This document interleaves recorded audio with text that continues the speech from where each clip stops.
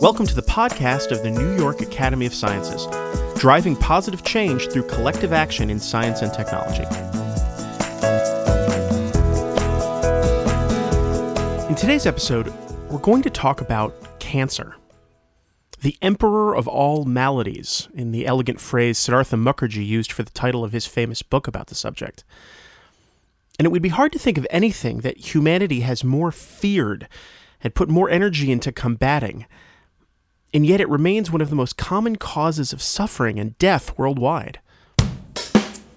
As we've learned over decades of painful research, cancer is quite unlike most other diseases.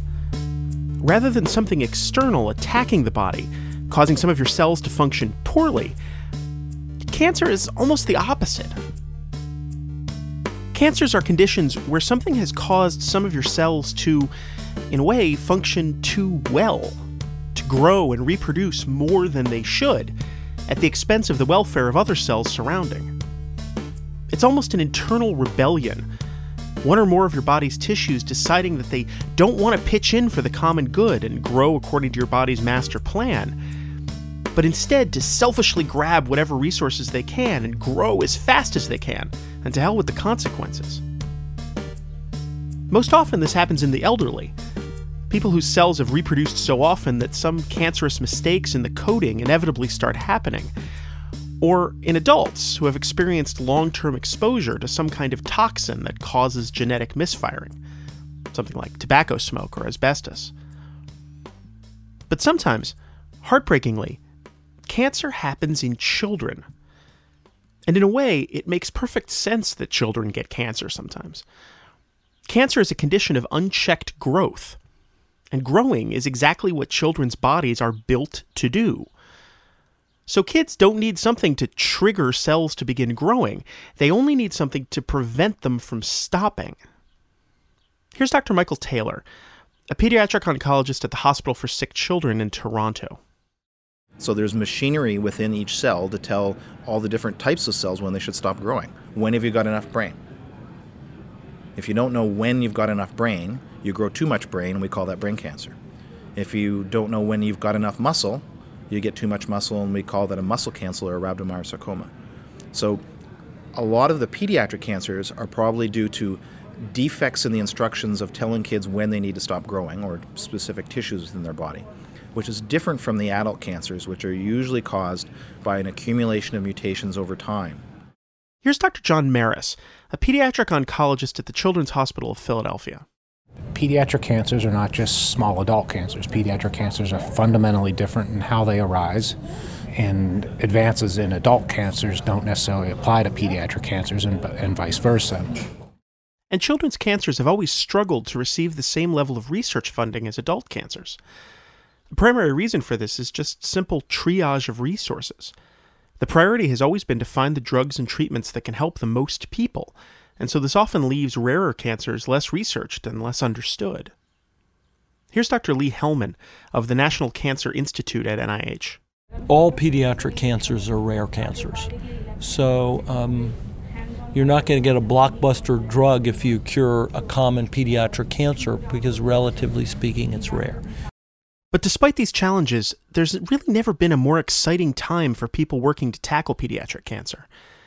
And this past spring, the Academy held a 3-day conference sponsored by the Sohn Conference Foundation called Pediatric Cancer in a Post-genomic World, where some of the best minds in the field got together to share some of their most cutting-edge research and discuss the best ways to move forward toward a cure.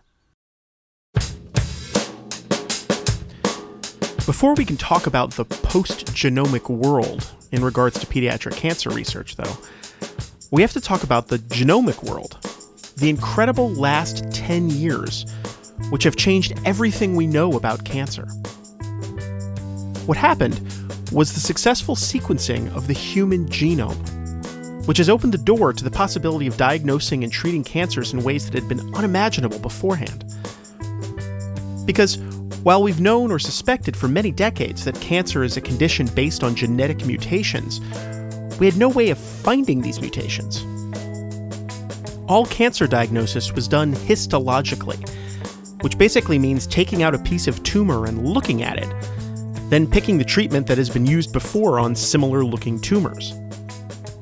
Here's Dr. Taylor. If you went back 20 years ago, the way that a cancer was diagnosed was when a kid became sick and they had a lump somewhere in their arm or in their brain or in their lungs or wherever. A surgeon would take a piece of that lump out, look at it under the light microscope using technology that was invented 500 years ago. And based on the appearance of the tumor under the light microscope, we'd say it's this kind of cancer. And as far as we know, the best kind of treatment for it is these drugs. And the drugs that we were using were just drugs that people had tried empirically. And by empirically, I mean people tried drugs at random until they found ones that seemed to work at least a little bit. And as he's implying, for a long time, the available treatments for cancer, drugs, aka chemotherapy, radiation treatments, and surgeries, have largely been as blunt as they are powerful. In the case of surgery, the prevailing dogma for many decades was to cut as much as possible to prevent the spread of the disease, large areas of healthy tissue being removed along with the tumors. And with radiation and chemo, because we couldn't target the specific causes of cancerous mutations, we've instead resorted to trying to kill cancerous cells by targeting how they behave, devising treatments that kill any cells that try to rapidly reproduce. Those are what we'd call non-targeted therapies. They just kind of kill anybody who's moving too quickly. Most of the time, the mechanism is just that those old drugs, which a lot of them we still use, just kill cells that are dividing very, very rapidly. So cancer is full of rapidly dividing cells. And if you think about the other kinds of cells that are dividing rapidly, then you start to understand the side effects of chemotherapy, which are loss of your hair because your hair cells are dividing rapidly, ulcers in your mouth because the cells in your mouth are dividing rapidly. The consequences of these kinds of treatments were often as perilous as the original disease. Radiation would leave patients so severely nauseated that they couldn't eat at all, and radical surgeries would leave patients in wheelchairs or without the use of limbs. And in fact, for some types of cancer, it was expected that the chemotherapy would kill a certain percentage of patients, because then you knew that you were giving cancer, or you were giving the chemotherapy in a high enough dose that nobody was dying of their cancer necessarily. If nobody died of the chemo, it meant that you weren't given enough chemo.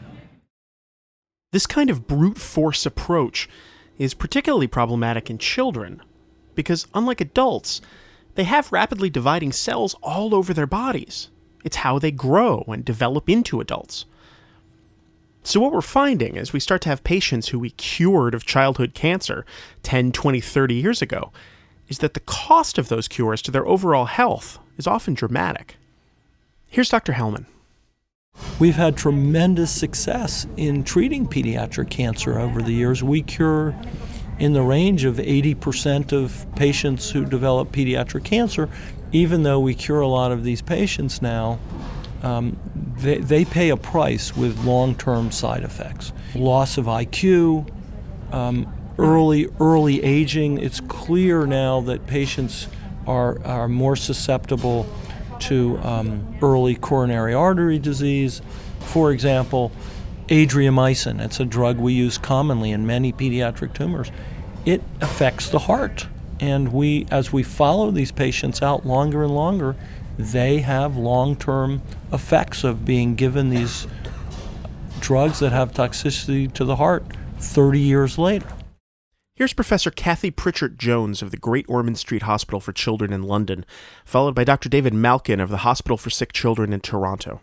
Of course, the questions every parent asks when their child's diagnosed with cancer, particularly in this terrible situation, is, can my child be cured of Wilms tumour? Well, the answer there is yes. I mean, it's relatively curable cancer. And if you could take both kidneys out without consequence, you'd be looking at 90% plus cure rate for this child. But of course, you don't want to take the kidneys out in curing a child who's got bilateral disease.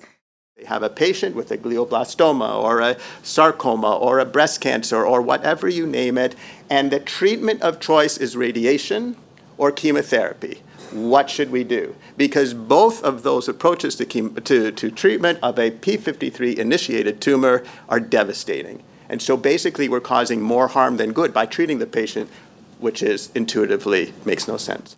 And here's Dr. Hellman again. So not only do we need to find ways to cure patients that we haven't had success in, but we have to find better ways to treat even the patients that we, quote, are successful in terms of cure rates. And that's getting us to what was so exciting about the sequencing of the genome. Because cancer is largely a genetic disease, a disorder of mutations causing cells to misfire and grow uncontrollably, it was hoped that the fully sequenced genome would be a doorway to a whole new kind of cancer therapy, something called precision medicine, which is finding a specific treatment to safely and effectively cure a specific person's disease. Here's Dr. Catherine Janeway of the Dana-Farber Boston Children's Cancer and Blood Disorders Center. And so when I think about precision cancer medicine, it's really, we use this very often as a sort of a buzzword. And it's really useful, I think, to think about what we really mean by this term. And what we really mean is individualizing patient care. And we want to do this in order to provide just enough of the right therapy for the individual patient. And our goal in doing this is to decrease side effects and increase success. And there's no doubt that our newfound knowledge of genetics has allowed us to treat cancer better than we ever have before. This has largely been by adding a heck of a lot more nuance to the diagnostic process. By isolating some of the genetic drivers behind different kinds of cancer, we've learned that many tumors we used to think were the same, because they looked the same under the microscope, are actually quite different and respond very differently to treatments. Here's Dr. Paul Sorensen, a pathologist at the University of British Columbia in Vancouver. Genetics has really helped in this context. It's been good for diagnosis, predicting therapy, and really getting patients, particularly pediatric patients, on the proper therapy. If there's a genetic lesion that's characteristic of a certain disease type, well, it could be a mutation, it could be some kind of chromosomal rearrangement, it could be loss of a gene, then it kind of simplifies the classification process, because it means you can look for that lesion, and if it's there, you call it this entity. And then that particular entity has a certain therapy that people have worked out over decades that works the best for that tumor type. So it allows you to classify diseases, and you're not dependent on looking at them purely under the microscope. And here's Dr. Taylor again. They happen in different age groups, they happen in different gender ratios, they have different mutations, they have different genes that are turned on and off, and they respond differently to therapy, and they have different survivals. With the most extreme case being in the tumor that I mainly focus on, something called medulloblastoma, which is cancer of the cerebellum. There's 4 different types of medulloblastoma. If you take the best kind and the worst kind, they look exactly the same under the microscope, but genetically they're completely different. One has a survival rate of almost 100%, one has a survival rate of about 40%. Wow. 10 years ago, we couldn't have told you, we didn't even know they existed, and we would have just told you, well, we don't know if you're going to live or die. Now, if you have the really good variety, we can say, well, you're going to live, almost for sure. And for those patients, what we're doing is we're probably just going to give them a little bit less therapy so that we can try and diminish some of the effects of therapy on their developing brain. And for those kids who have the really bad variants, we're going to give them more experimental therapy earlier on. So one of the big things that genomics has allowed us to do is to drill down to that next layer and tell the apples from the oranges. What we're also learning from our newfound knowledge of the genome, though, is that knowledge of the genome isn't enough. And that's what this conference was really about. Now that we're starting to unlock the secrets of the genome, what's next? What else are we going to have to know to be beating childhood cancer in a way that looks more like a victory and less like a survivable defeat? Here's Dr. Maris. There's been, over the last 5 years, an incredibly exponentially increased amount of learning about the genome of pediatric cancers. And what post-genome means to me is, okay, what are we going to do about that? And how are we going to make that impact patient survival? To begin with, we're going to have to understand not just genetics, but also epigenetics, how that genetic code is used and expressed. There's been a huge revolution, largely led in pediatrics, about understanding how the way the information is processed and stored is important in cancer, and how to unlock some of the changes that have been made in the process of becoming a cancer cell. To understand this, think of each of your cells as a factory for producing more factories. the correct number of copies of itself to make up a particular tissue or organ. And think of cancer as a manufacturing error, the factory messing up its orders and producing the wrong thing. The genome, the code of genes and chromosomes embedded in your DNA, is the blueprint that lays out the design of that factory. Here's where the doors and walls go, here's the plumbing and wiring charts, here's the design for the assembly line machinery. That's all crucial, but it's not the only place that an error could occur. You could also make a mistake in how those plans are executed. The builders could put something in the wrong place, wire something incorrectly, do a bad job of putting up one of those walls. And that's the epigenome, how the plans are realized. And it's a way you could have a fatal production error even if the underlying plans are sound. Here's Dr. Sorensen. The genome doesn't predict all biological behavior. There's a whole other platform that we've largely ignored up to now, and that's what's happening to proteins. You will never know that by sequencing the genome. So you miss a lot because it has to go from DNA to RNA to protein. And there's a lot of stuff that happens in between.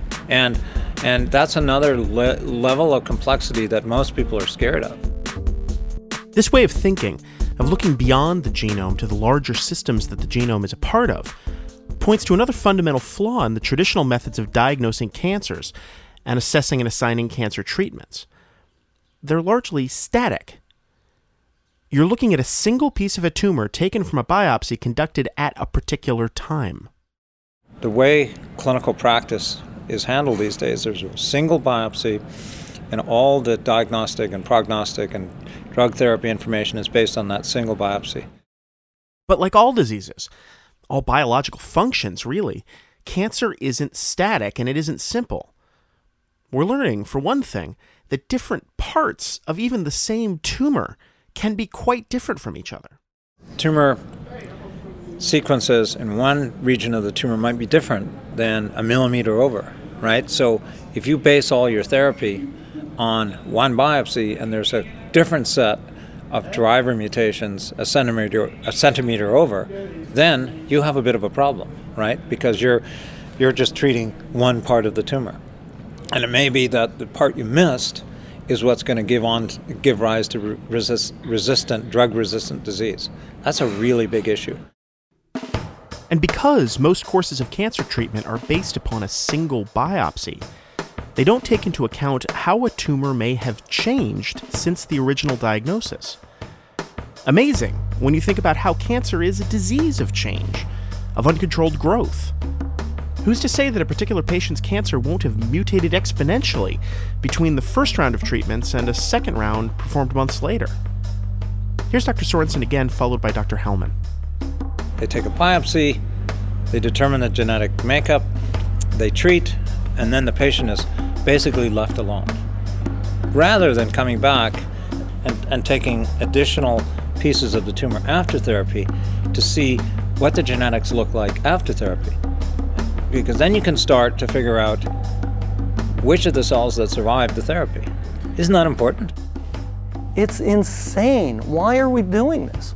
We are setting ourselves up for failure. So we have to discipline ourselves and admit, if we want to use targeted therapies, we ought to look at what the tumor looks like at the time we're going to start the therapy. This is additionally problematic because we only perform these diagnostic biopsies on tumors that are large enough to biopsy. That means that once we've gotten someone's cancer into remission, we don't really do much until the disease relapses. Maybe we're missing opportunities to prevent that relapse, rather than just treating it when it occurs. Here's Dr. Richard Gilbertson of the Cancer Center at Cambridge University in England. So I think it's really shocking that we treat children and get them into remission rather, and then we simply wait for them to relapse till they have bulky disease. Now we know in leukemia, and we know in many solid tumors, that it's way too late when that child comes back. We already know that the survival from relapsed disease in most cancers is pretty abysmal. And here's Dr. Elizabeth Marr of the University of Texas Southwestern Medical Center. Waiting for recurrence is just a terrible way to live, first of all, because it's a totally, who knows? I mean, today could be a great day, tomorrow could be a horrible day. And we just have no way of knowing. And you know that those cells are sitting there and you're watching and you're watching. It's an important piece, not just simply so that we can figure out when to treat someone in the recurrent setting, but also to learn about the biology of these tumors. And if you can see the cells, and if you can detect either some change in a biomarker, then maybe you have a handle also not just for imaging, but on the biology. Now, none of this is to say that we haven't made a lot of progress in treating cancer more effectively. We unquestionably have. Here's Dr. Robert Weschler-Rea of the Sanford Burnham Prebys Medical Discovery Institute in California. I want to take a moment to acknowledge how far we've come. We often talk about how far we need to go, but you need to recognize that if you were a brain tumor patient before 1920, you probably had your tumor removed by a surgeon who looked like the Tin Man from The Wizard of Oz. He used as his surgical instrument an apple corer and left a hole in your head the size of a golf ball, and you survived after this for about 2 to 3 weeks. So we are much better now at this than we used to be. Brain tumor therapy today involves guided surgery. It involves craniospinal radiation with now proton or photon beam. It involves a cocktail of very potent chemotherapeutic agents. And with that, patients with pediatric brain tumors survive in some cases for several years. But when we start looking to the genome and beyond, to the overall mechanism of how cancer cells develop and function, all sorts of new ideas for treatments begin to present themselves.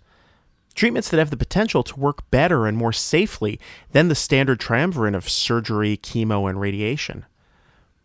One line of inquiry that many are excited about is looking at the metabolism of cancer cells, how they feed themselves and get the energy they need to divide. Here's Dr. Marr, followed by Dr. Hellman. You're totally struck when you're watching this grow in front of your eyes, and you're absolutely totally powerless to do anything about it, which is that, the metabolic requirements of these rapidly proliferating high-grade tumors is immense. Where do those where does the bioenergy come from? Where do the intermediates come from? And I have a patient who put it most simply to me and said, if you could empty out the gas tank, maybe that would be a good treatment.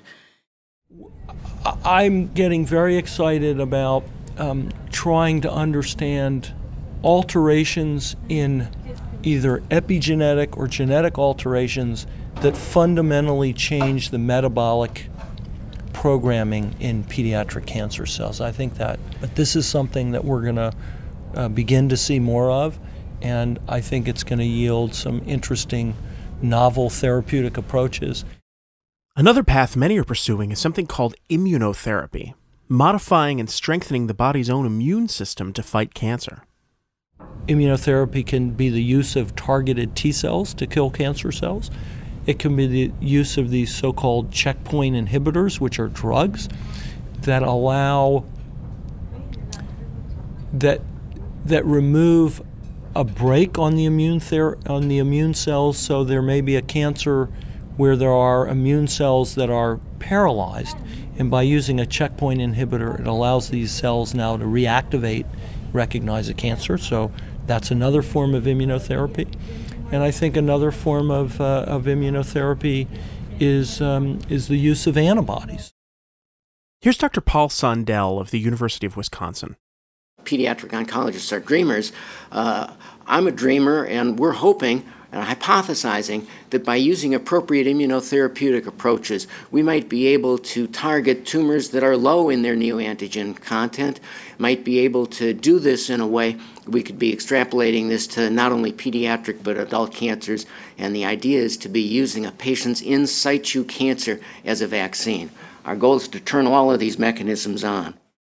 And as you're familiar with, in 2010, this story came out that the patients that were put into remission with their upfront chemotherapy and an autologous stem cell transplant and then randomized to receive that immunotherapy regimen versus the standard therapy of retinoic acid alone, showed a dramatic difference favoring the immunotherapy.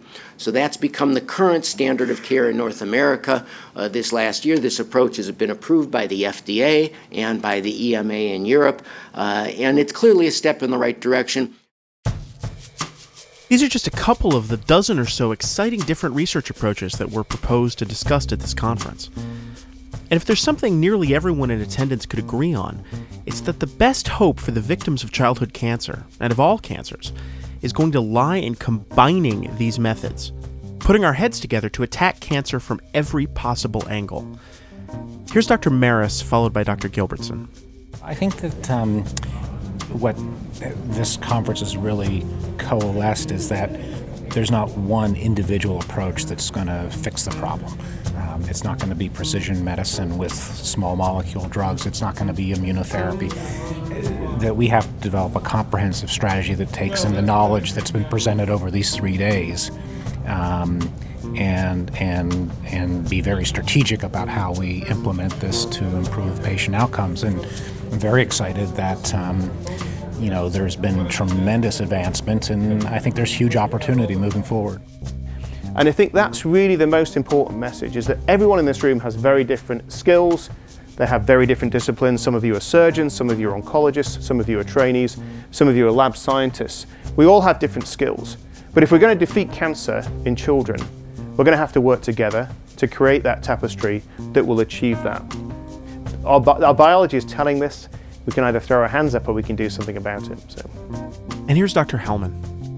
Understanding how we might want to combine epigenetic drug targets with genetic drug targets with immunotherapy targets. This is it's a new age, and we're just at the very beginning of trying to sort this out.